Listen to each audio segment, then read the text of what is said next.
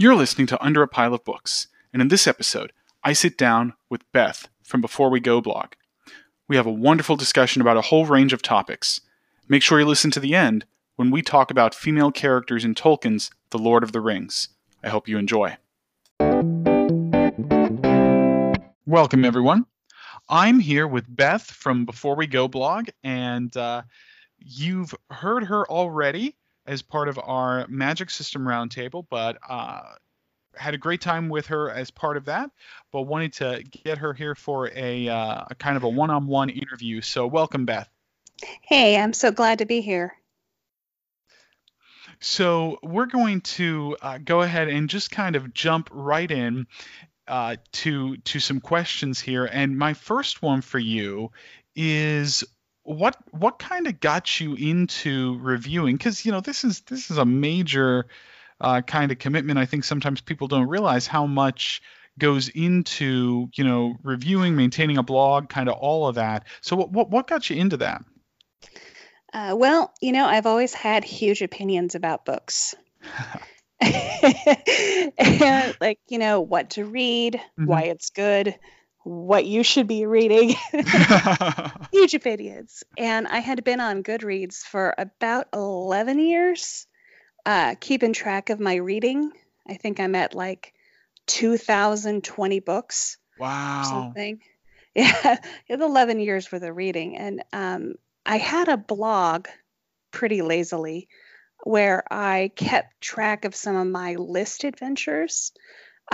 There's on my website, you'll see some of my lists. I love lists. I love crossing stuff off. And I've been trying to read through the best of lists since I was 20. It's almost 20 years. Oh my goodness. The best science fiction, the canonical list, the best fantasy. So I put those lists up, and then I started, I crossed one off, and then I would talk about the experience of it, and I'm like, this is pretty fun. I'm digging this, and it gives me a chance to write and stuff. And then when 2018, Blogmas rolled around, right? Yep. I was like, Jack, could I write a post every day? So that got me started. And I haven't slowed down since. It's only increased. I don't post every day, but I post most days now. And it's been one of the most gratifying things I think I've ever done. That's cool. That's cool. Yeah. So as part of that, sort of one of the things you do on your blog is Indie Spotlight. Yes. And what kind of got you into, or maybe the better way to say it is, how did you discover kind of indie authors, self-published fantasy, that kind of thing?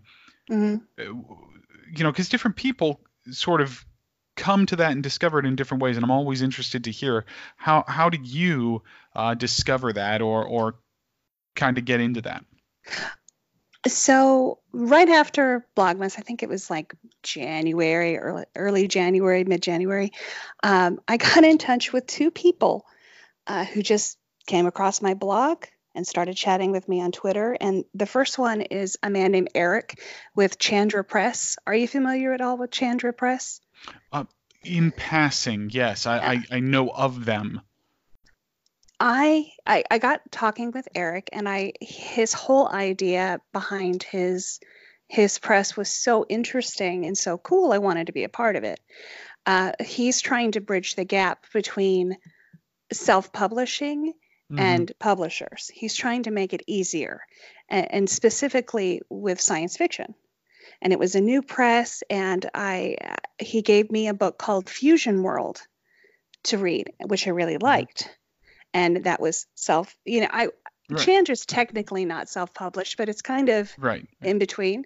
So he got me interested in self-publishing. I was like, there's a whole world out there.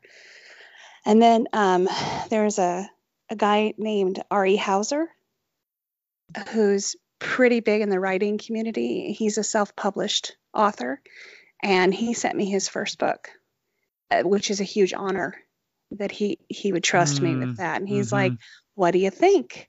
And he's like, I want your honest opinion. And it was a good book. And I gave him my honest opinion about it. And he introduced me to self-publishing. And it's just been like huge. And then I'm like, well, how can I help self-publishers more? And so I created the Indie Spotlight. And I created it after, John Scalzi's The Big Idea. Oh, yeah. Yeah, I wanted to give self-published authors a chance to talk about their motivations, their book, what got them into writing. I wanted to like bridge a gap. I wanted to introduce self-published authors to new people. I've got a little soapbox, so I thought that would be a good way to help self-published authors, but like create a conversation. Yeah. And and then I'm on Team Quillery for the SPFBO. Yep.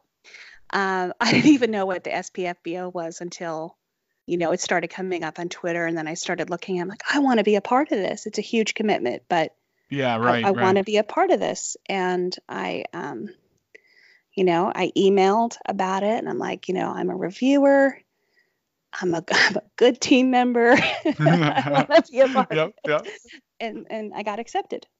And so, yeah, I'm on the review team, which has been really cool.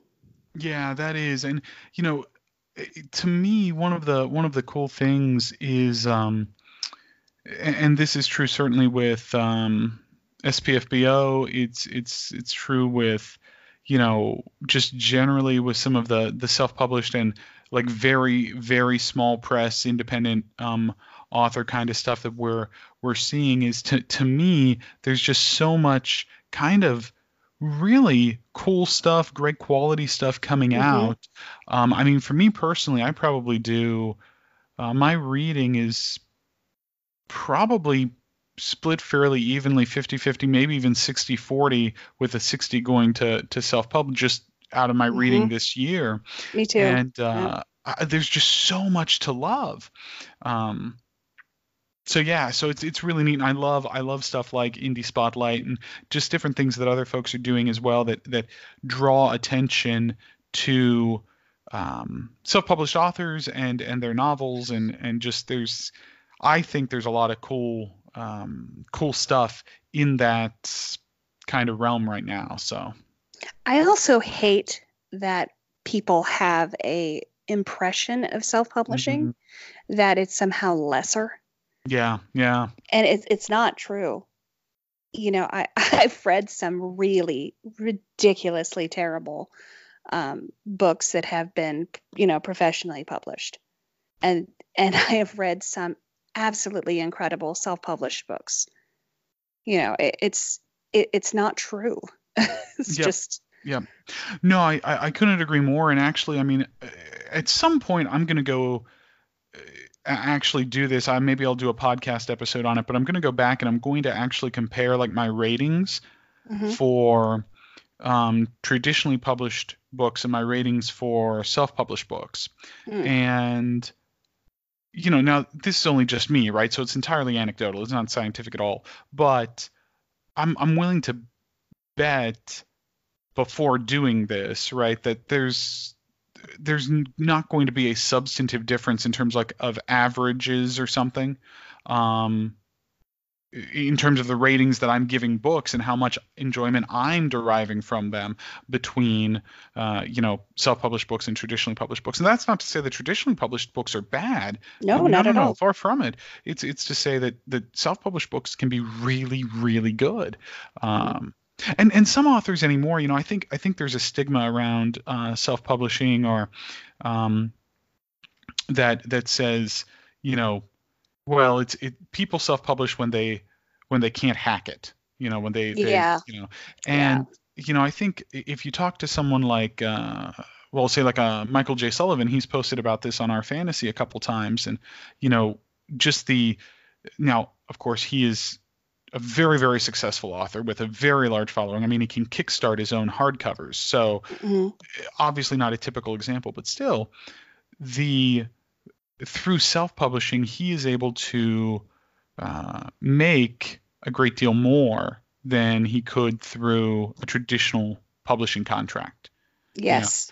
and I think at this point there are certainly self-published authors who are choosing to be self-published or to remain self-published for business reasons, not necessarily because they couldn't get a traditionally published contract. They are turning those down or not interested in pursuing those for business reasons. So, I think self-published fantasy and generally self-published books are it's a far cry from maybe what it was 20 or 30 years ago or whatever, but it still has this stigma associated with it.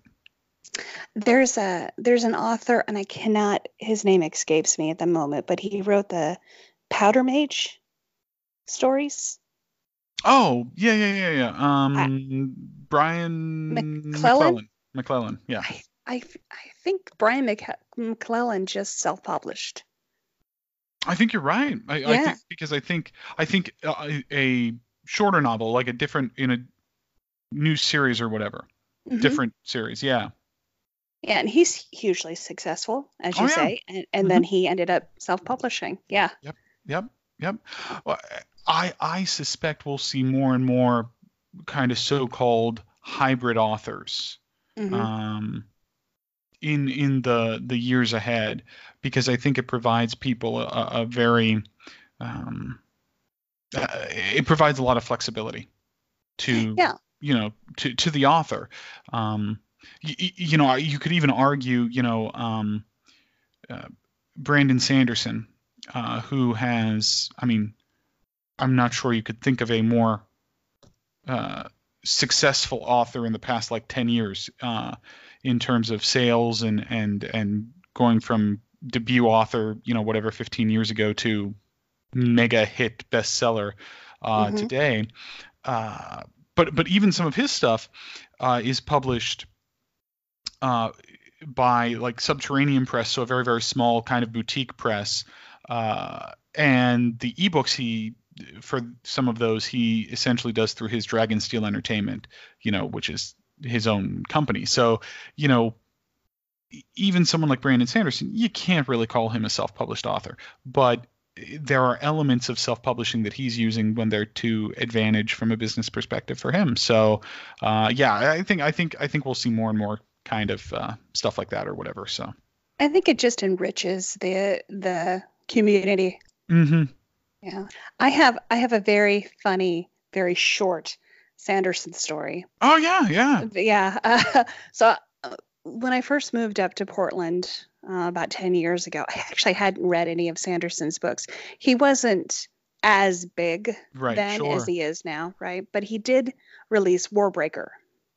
Mm. And a very good friend of mine named Bruce was a Sanderson fan at the time. And he I guess was following his Twitter account, and Sanderson was at the grocery store down the street from my house.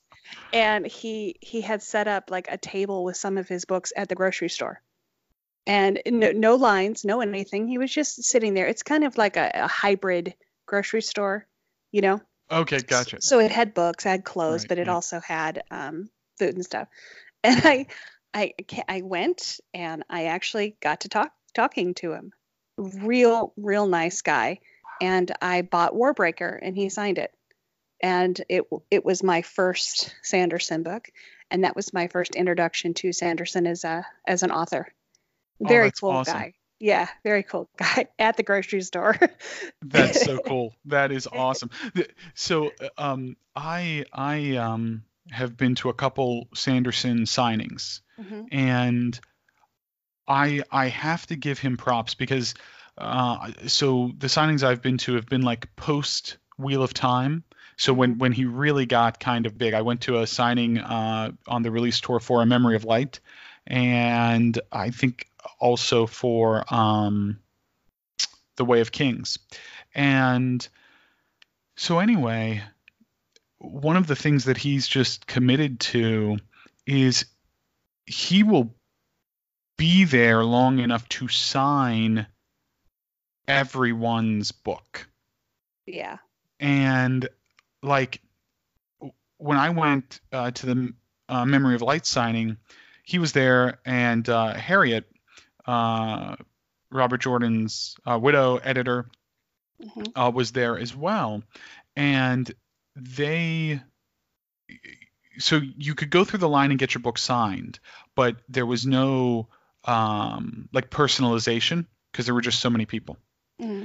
And so, I went through the line, and, Brandon signed it, and Harriet signed my copy of A Memory of Light, which is really cool to have both their signatures. Hmm. But Brandon then said, look, if you want a personalization, you just get back in line again. Oh, And what a I cool will guy. stay, until everyone gets their personalizations. So, like, he was, I mean, Harriet, you know, and this is no knock against her at all, but Mhm. I mean, she got up and left. I imagine she was back at the hotel sleeping. You know, he's there. I don't know, because I was not the last person in line, but we didn't get out of there until like 1 a.m. from the bookstore.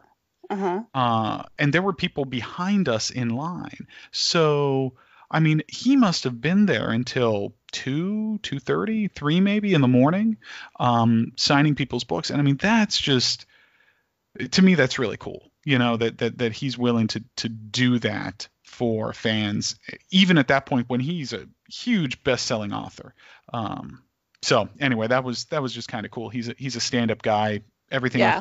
heard, he wouldn't know me from Adam, but you know, any short interaction at a signing or con or whatever that I've had, he's just been awesome. So props to him.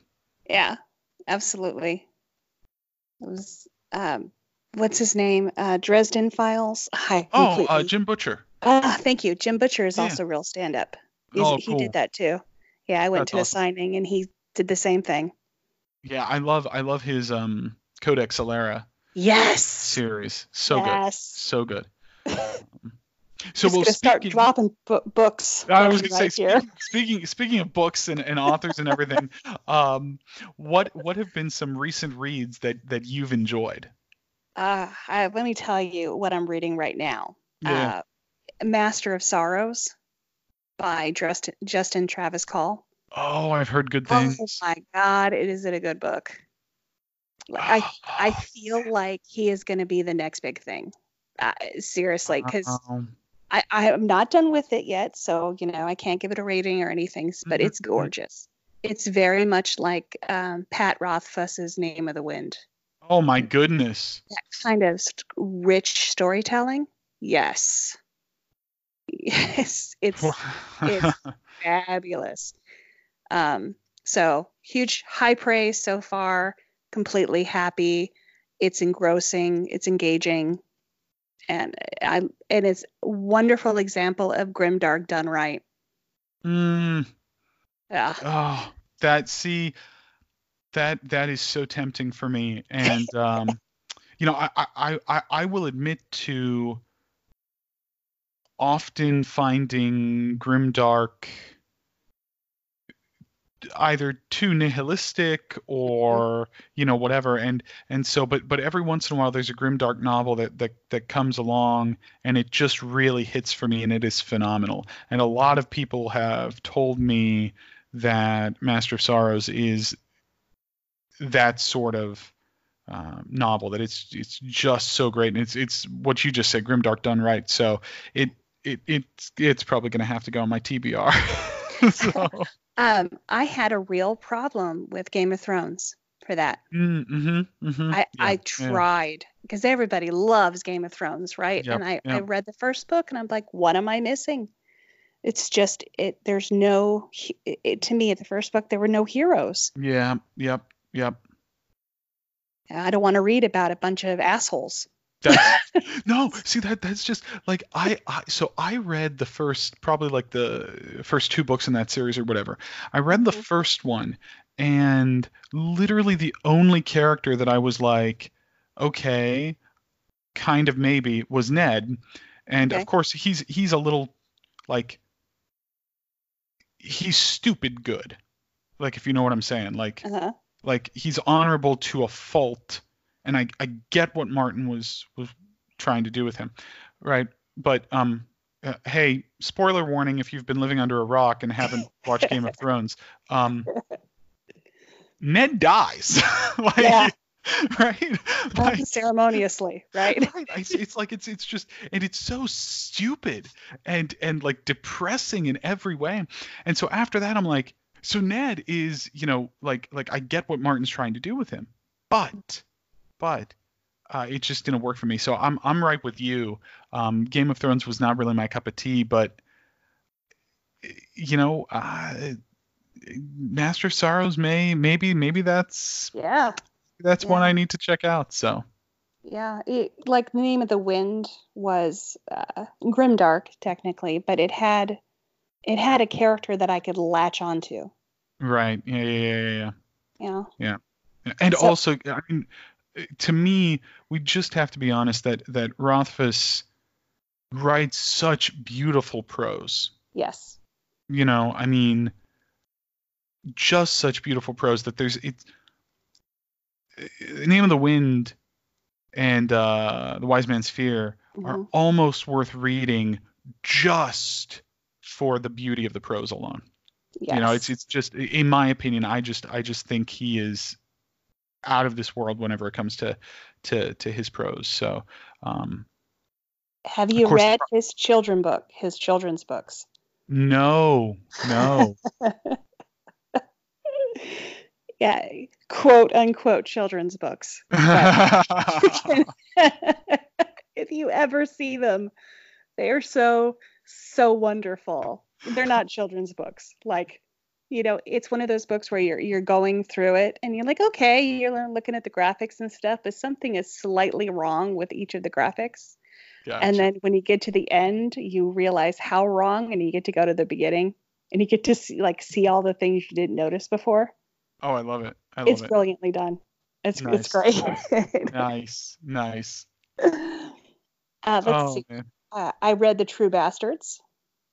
Oh yeah. Yes. Yes, very good. Just as good as The Gray Bastards. Yeah.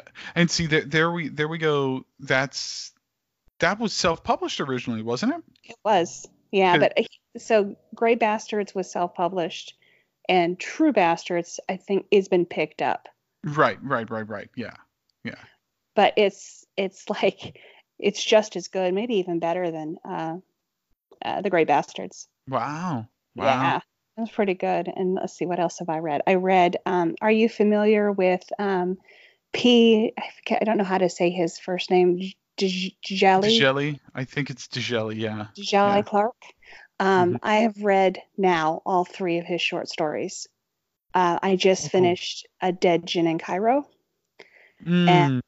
so good, so good. He writes alternative history, kind of Mm-hmm. steampunk tinged alternative history so well. Yeah. And Yeah. it's I so really tight. like which one of his short stories did I read? The Black God's Drum, Yes.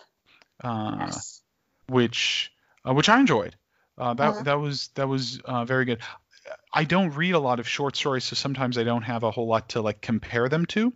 But I enjoyed that one quite a bit. And one of the things it was just neat his take sort of on an alternative history, U.S. Civil War. yeah. It was New really neat. Orleans. So Yeah. yeah. Yeah. Yeah. He just writes it very tight, so he can get a Hmm. whole lot of story within Yep. 40, 50 pages. Yep. No, that's exactly right. And Exactly then right. let's see. And then I finished a series. Do you read graphic novels at all? I don't, but I'm not opposed to them. I just have not gotten like that's just an area or a subgenre or whatever that I haven't gotten into. So There's a series that I just finished. There were 8 books in it, by Tim Seeley, called Revival, and it's kind of a noir, slight horror, zombie type story, and it was fantastic. Like it's up there with Why the Last Man and Transmetropolitan and Saga. It was so great. wow. Yeah, so I just finished it. I'm so sad the series is over. But isn't that like to me that's one of like the great feelings of like like with being a reader, like when you've read something that was just like so good and so satisfying that you're super sad that it's over, Hmm. but yet it's just like it's that feeling where you're like I'm never gonna read something that is that good again. But you will find something you enjoy that much, but it's just like in the moment you're like this was so good. It almost feels like I have a hangover Mm, after getting done with something like that. That was just so evocative, so amazing. And then I pick up other books. I'm like, yeah, yeah, yeah. Right, it right. takes me a little bit to get back into the groove. I totally understand. 100%. 100 Yeah. percent. So, well, so this is kind of a little bit of a goofy kind of fun question, but I enjoy hearing people's responses. So, if you could have dinner with one character from any fantasy novel or whatever, any fantasy media, uh, who would it be? Who Oh, would it be? you What can't character? do that to me. Oh. Uh, I'm not gonna. I can't narrow it down to. How about I do three very Okay, go quickly? ahead. Go ahead. Okay, Sure. Put so together a dinner party. This dinner is party. Dave Woolliscroft did this to me too, so that's okay. Okay, so dinner party. Harry Dresden. Mm-hmm. I love a good snark. I am a fan of the snark, and I love his character, and he's powerful and he's interesting, but he's moral, at least his Mm-hmm. own set of his own morality. Right, right. Um, Voth from King Killer Chronicles, Oh, mm-hmm. great storyteller. Like I can just I can just imagine, the stories that he would weave and stuff. Great for Oh like yeah. Oh my goodness. line. And then Eowyn. Oh, nice. Yeah. Yeah, like the I am no man Yeah, oh, scene. yeah, yeah. Still I can think about it and it still gives me chills. And I haven't read uh, Lord of the Rings was 20 years ago. I even have a Lord of the Rings tattoo. Like I am a Nice. fan. I'm such a geek. I No, that's am a awesome though. fan. That's awesome. Yeah, and it's that scene of I just the strength of character, you Yeah. know, duty. Be a killer party. Oh, yeah, no, that would be awesome. That would be awesome. Though I feel like uh Quoth would spend most of his time hitting on Eowyn. So, Yeah, but that's like, like you just kick back with popcorn or something. well, I mean that or she would murder him by the end of the night. So, I mean,